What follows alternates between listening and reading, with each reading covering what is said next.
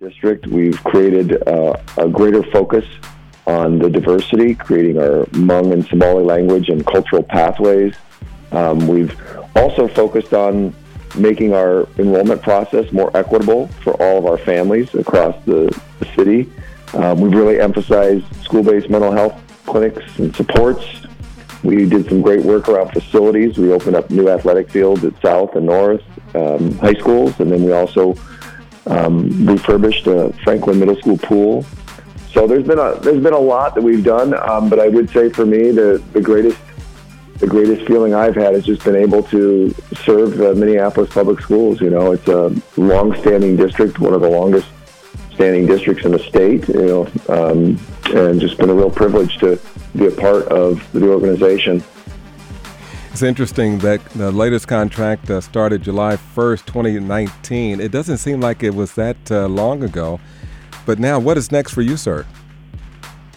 Well, for me, I think I've always believed that, you know, you need to focus on faith, family, and work in that order. And I think that over the last few years, I've had a hard time prioritizing things. So I wonder why. You know, at least prioritizing those areas. And I think for me, I'm just going to take some time and, you know, whatever I encounter in the near future, it's going to hopefully be to make a positive impact on the lives of people, you know, to try and do good things and be nice, you know, making sure that doing whatever I do with the idea of making it better for people. It's interesting. So your tenure here is ending and the school year is also ending. Terrible segue, but it was out there. Yeah. Very cool. No, it is June, and obviously June marks the end of the school year, and we're I think less than a month away to wrap up. We've got our classes of high school students or seniors who are graduating. We started graduations this week, I think, but then we get our comprehensive graduations next week. And I want to just take a moment to congratulate all of our seniors. They've worked hard on their studies, their after-school activities, you know, through one of the most unprecedented times in history. Also want to thank all of the educators who supported them. You know, graduation comes one time in your career in high school, but there have been a lot of people who've made a positive impact in their lives, from the preschool teacher perhaps to the elementary teacher to the building administrators. So just a lot of different people in the schools who've made an impact, and just again want to congratulate our seniors for all of their work, and looking forward to having them have an in-person celebration, you know, in the next few days. Good stuff. Even though the school year is ending, Superintendent MPS will offer a variety of academic enrichment and arts programming for students of all ages this summer, which is always good. I love the idea of keeping students busy even throughout the summer. Summer Scholars is a free program that runs July 5th through the 28th. Can you talk about that and what locations they'll be available throughout the city? Yeah, so I would encourage everyone to go to our MPS website and get more information on the different details of locations. But, you know, what we're going to have supports for transportation to and from the site, so we'll have reliable transportation that people can access during the Summer Scholars program. It is a free program. We're going to have inclusive advanced academics, which means some hands-on activities, experiential learning, some challenging curriculum, and really a chance for our students to explore careers, you know, finding out what it means to apply those daily skills into the real workforce. We'll also have special education services for students of all abilities, so we'll have the supports for special education services, as well as our English language learner services to make sure our students are able to process the information in English. So I would, again, say more information on our website, but we're looking forward to starting that program July 5th through 28th of July, and it's going to be at various locations throughout the city. Interesting. What is the Save Your Seat campaign? I just got a note about that just last night. I hadn't heard about that.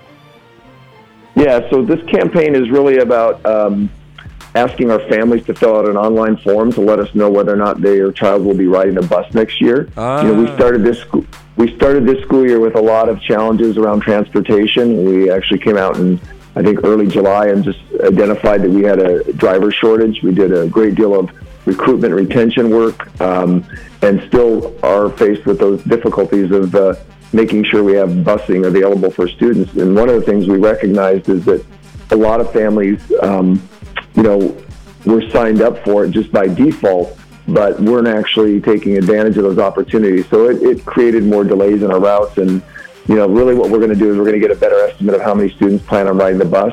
And then we'll be able to help us secure bus drivers and plan routes more effectively and help alleviate, some of the issues that we've had this school year due to the national bus driver shortage. So just asking families to keep an eye out for the Save Your Seat campaign, and really want to encourage them to fill out the online form so that they can access transportation if they want it and need it. So your time is winding down. Of course, your last official day is June 30th. Talk about the transition to the interim superintendent, Rochelle Cox, and your thoughts behind that. And, what are you thinking on that? Well, I've had a pleasure of working with Associate Superintendent Cox for 6 years. She's been with the district for more than 20 years in a lot of different positions. She's very student-centered, strategic, focused. She's a really, really positive person, and I think, as we make this transition, it's going to be as smooth a transition as possible for an interim superintendent. I know she's got really good relationships with the staff and the school communities, and so I'm going to miss working with MPS, but I know that leaving the district with Associate Superintendent Cox as the interim superintendent is going to make things very smooth and just make it a positive transition.